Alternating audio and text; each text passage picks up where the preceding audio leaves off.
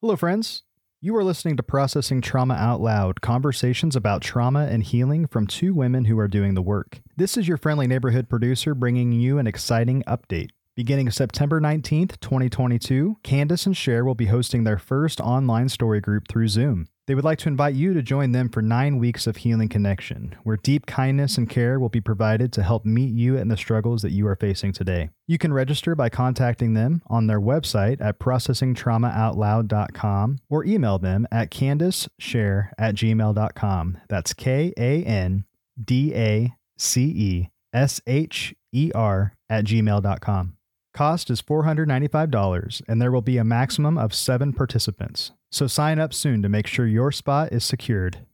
In this episode, Candace and Cher talk about how understanding the limbic brain has been a resource for their journey of healing from childhood trauma. Having some knowledge of what happens in trauma and how it affects our neural development will lead us to the compassion and kindness we need in order to do the work of healing. Those who are on this path often say, "This is hard and it's worth it." Listen in as both Candace and Cher process what it means when we can slow down and become aware of what's happening in our limbic brain and what we can do about it. Hi, Cher. Hey, Candace. How's it going today? Going great. Good day so far. Yeah, really good. I'll just say I met with my coach this morning and we had just such a great, helpful session that brought some insight into some things that I've been dealing with. And so, yeah, just been a great day. Yeah, I like my days that I get to meet with my coach too. Yeah. I never know how that's going to, sometimes we go pretty deep, and I would say most times we do, but sometimes it's just being able to recognize how empowered I feel after my coaching sessions. Yeah, I know. It's amazing. Today on the podcast, we are going to talk about the limbic brain. You and I have had several conversations about this, and we first want our listeners to know, in no way are we experts on the brain or the limbic brain, but we have learned enough that it has made a huge difference for us in our healing journey to understand a little bit. And we want to offer some of that to our listeners today and also encourage them to, even go find other resources that can help them understand the limbic brain and how that part of our brain is affected through childhood trauma. Yeah. And how taking time to become aware of the limbic brain is something that it's not something that we're really taught or that we grow up with understanding of, especially in our generation. I think kids today are much more being helped to recognize emotions and some of that, and even trauma. But in our generation, I think, and throughout history, I think it's just something that the limbic brain has been completely unknown. And we have been taught how to function from our prefrontal cortex, which I'll just pause and give just a very brief explanation. And this does not do the topic justice at all. As Candace said, we are not experts. And this is just extremely limited, but we want to bring a glimpse of some things that we hope can be helpful to people who are on this journey of finding freedom from childhood trauma and developmental trauma, because our society, and I will say, particularly the church, if you grew up in the church, we are taught to live from our prefrontal cortex. And that is what is valued, right? And our prefrontal cortex is where we formulate our thoughts, where we develop strategies, where we live from a perspective that is organized and makes sense and is logical and disciplined. The process is kind of like, here's the thing that you need to believe, so believe it. Here's the thing that you need to do, so do it. And that seems to work well for a lot of people. They seem kind of able to do that. And all of us are able to do that in some ways. Mm-hmm. But then there are those areas where it seems like no matter how hard we try, we just can't overcome the blocks. Mm-hmm. The blocks to why we react to certain things the way we do, why we can't have the behaviors that we really want to have, whether that's like with our kids, right? When we're not patient with our kids and we're yelling at them and we wish that we weren't, but we can't seem to stop. Or perhaps the way that we show up in our relationships. Maybe we show up distant and disconnected and a little bit cold when really we wish we could show up much more engaged and be able to move toward trust and intimacy and feelings of connection because we long for that, but we just can't seem to be able to do it. Okay. That's the kind of thing that we're talking about here is like when we notice that we wish that we could be different in some ways than how we are showing up, it might be worth taking a look at what's going on in the limbic brain. Mm-hmm. And the limbic brain, and again, extremely concise to even say this, but it's where all of our experiences are stored, all of our memories, all of our perceptions of those memories, all of the beliefs that we formed out of those experiences, all of our emotions that surround those experiences. So these are kind of, if you will, the senses of the soul, I like to call it. Our physical senses, we're really taught how to see well, how to hear, how to taste, how to, all of that. What we're not really taught and trained to do is how to be aware of when I'm going into a situation. What memories that are popping up into my mind? What are the perceptions that I have as I walk into this room? Do I feel safe? Do I feel unsafe? Do I feel seen? Mm-hmm. Do I feel invisible? Like a lot of times we're not even aware. What are the emotions that I feel?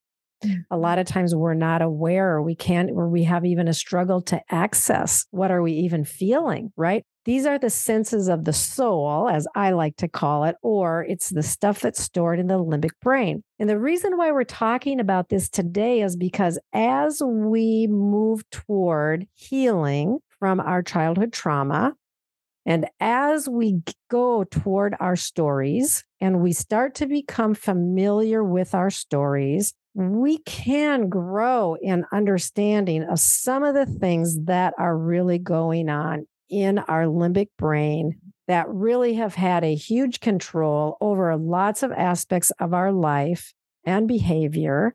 And if we can slow down and really start to be aware of that, it can be life-changing in some really amazing ways.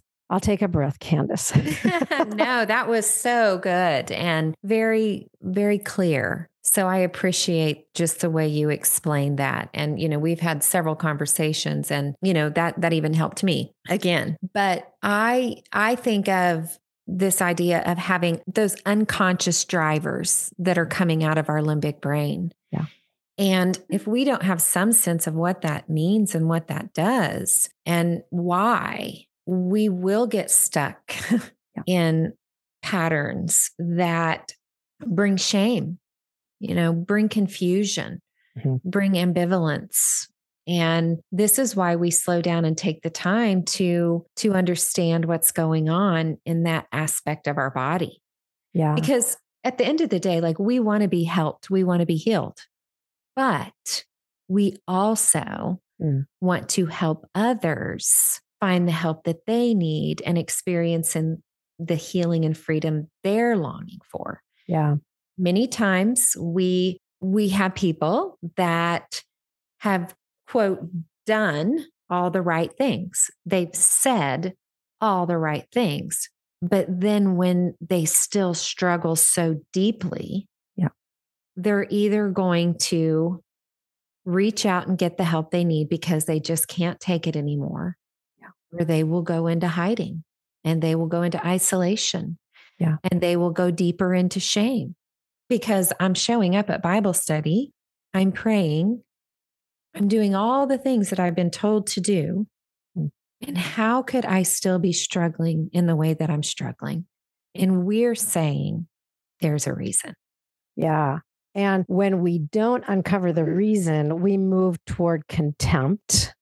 Either toward ourselves or toward the other. And a part of that contempt includes judgment and condemnation. And so when we don't understand the why, it's very easy to move toward condemning either myself for how I don't measure up or condemn others for how they're not measuring up. Mm-hmm. Yeah. And if we're in that place of condemnation, we're not in the place of compassion, which is really ultimately where we all desperately want to be. We want to be compassionate and we want to feel the love and compassion of others too. And this is why we do story work.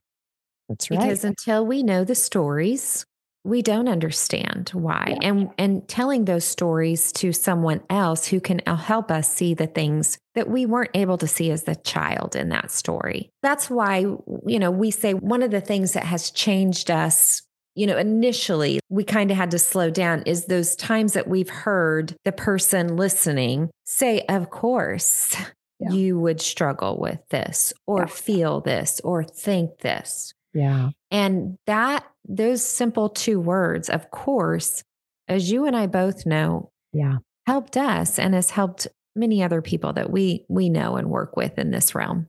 Yeah. Yes. I love that. When we talk about struggles, we want to really identify this thing that we call the window of tolerance and this spectrum of dysregulation, because our struggle is all about how are we being dysregulated? And do you want to just talk a little bit about arousal? And when we talk about arousal, we're not specifically talking about sexual arousal. We are talking about energy. Mm-hmm. Energy that goes high or energy that goes lower. And so do you want to just talk a little bit about the spectrum? Yeah, the spectrum, if you're looking at it on a scale from 1 to 10, you have 10 would be hyper arousal, the most hyper aroused. Mm-hmm. And that's when you're going to see things like high panic and anxiety and high energy. I like to call it, in my own story, powering up.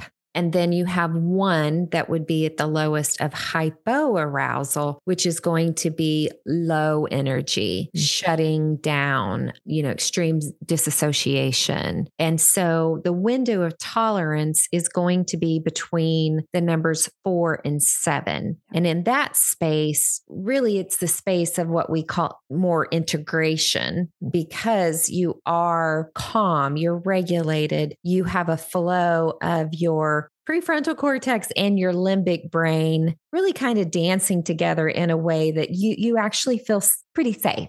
Yeah. And now the growth edge, when we're dealing with trauma, is just a little bit outside of our window of tolerance to where we can start to notice and slow down and really get into what choices that we still feel like we have that we're not being driven by. But if we get too high or too low, the limbic brain takes over. And that's when we get into those things of, why do I keep doing what I don't want to do, or keep saying those things, or keep thinking those things? We're outside of our window of tolerance either way in that space. Yeah. And the reason why we're outside of the window of tolerance will come either we've been triggered by something that happened in a relationship or we saw on a movie or whatever, but we've been triggered. It also can just be innately like all of a sudden a memory pops up or a smell or something happens that then triggers our limbic brain and triggers those senses of the soul in some way that then causes us to get dysregulated. Mm-hmm. And the reason why understanding this window of tolerance is so helpful is that if I go toward the edge now, I have the awareness to say, ooh, I'm really dysregulated. Like I can name it almost always, where I can say, oh, I'm really dysregulated right now. And then I can ask for help, or I even have some of my own tools that I can implement that can help me come down. Because when we're at the extremes, the 1, the 2, the 9, the 10, we cannot heal. Even when we do story work, we want to stay right on the edge. We want to bring stories and deal with stories that are not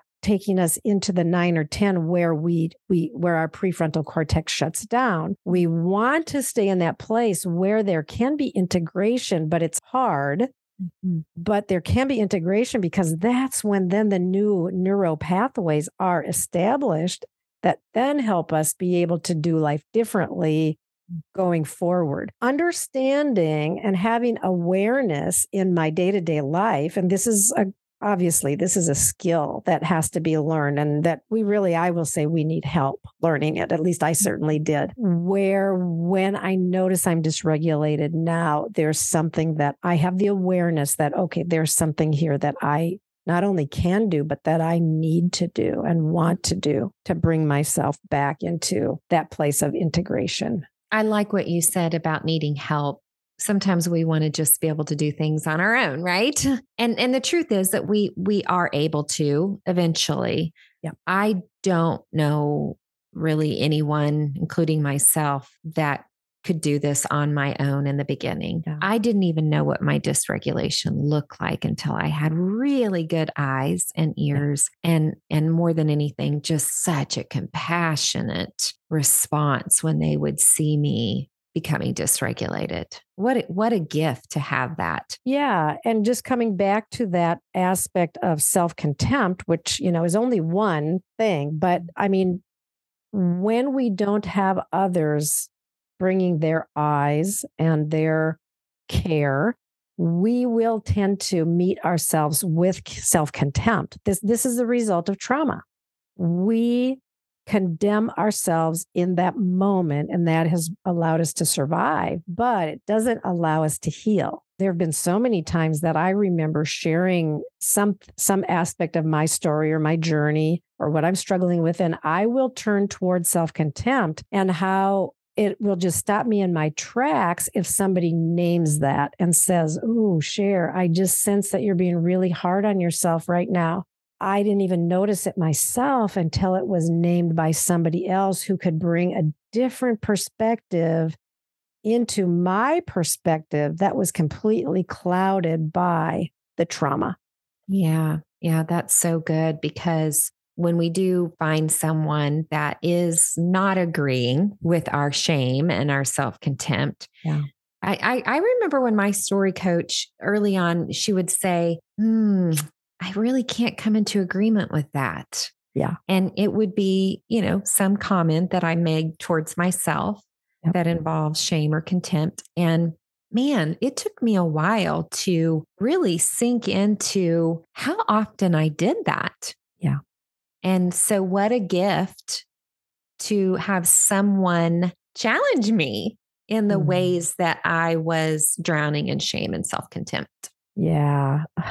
I really love that so much. And it's my experience too. And not just with coaches, but now we have friendships where this is a part of our actual friendship. And it's just glorious. I just have to say, it's just a glorious. And I love this about you and yours and my friendship, and how we are very able to stand in the deep waters with each other and kind of bring compassion so that we can move through those deep waters and really receive the healing. I love that so much. What you're saying is this place where people are hungering for something different. Like there's a cry, there's a question of their heart.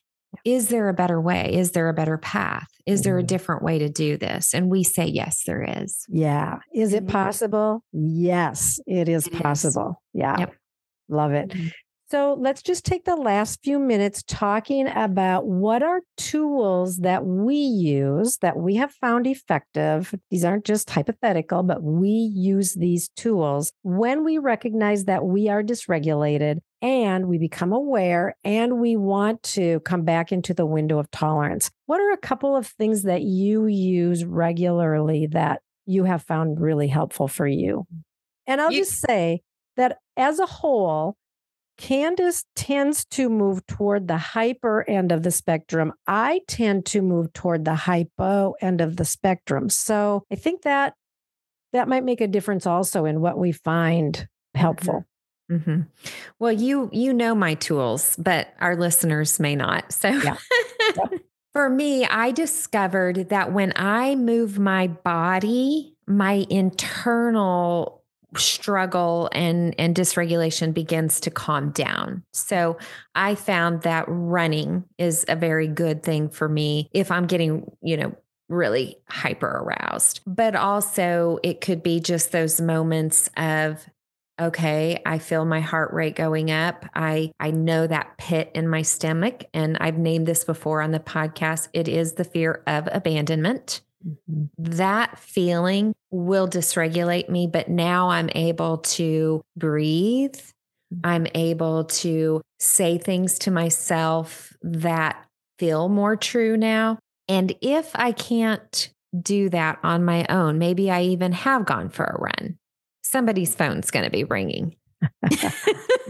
Yeah. Reaching out for help. Yeah. Because trauma in itself is isolation. Mm-hmm. Right. And so there's just times I need to come out of that with someone. Mm-hmm. Absolutely. And me too. And probably all of us, if we're honest. Yeah. We can't do it alone. What about you? Yeah, I think for me, I tend to move towards shutdown or even dissociation. So for me, it's grounding, meaning bringing my awareness back to the room and connecting to my body. So it's very much, okay, I see the sun is shining. Oh, there's a tree out there. I feel the floor underneath my feet. And a lot of times I'll tap my feet on the floor or I'll sway a little bit, just to very gently bring myself back, because I will feel often like I'm literally floating away. And I've used those words many times. I just feel like I'm floating away. So just very gently coming back. And then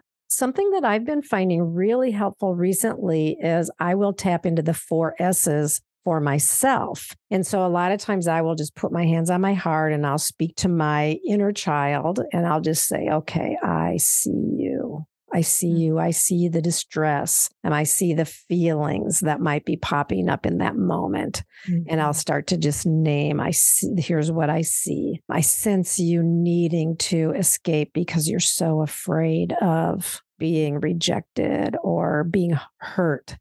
And then, so I soothe, and I have different ways. It's hand on my heart. It's breathing. It's humming. I have found humming to be so helpful for me. So yeah, bringing the 4 S's where I see, I soothe, I really evaluate.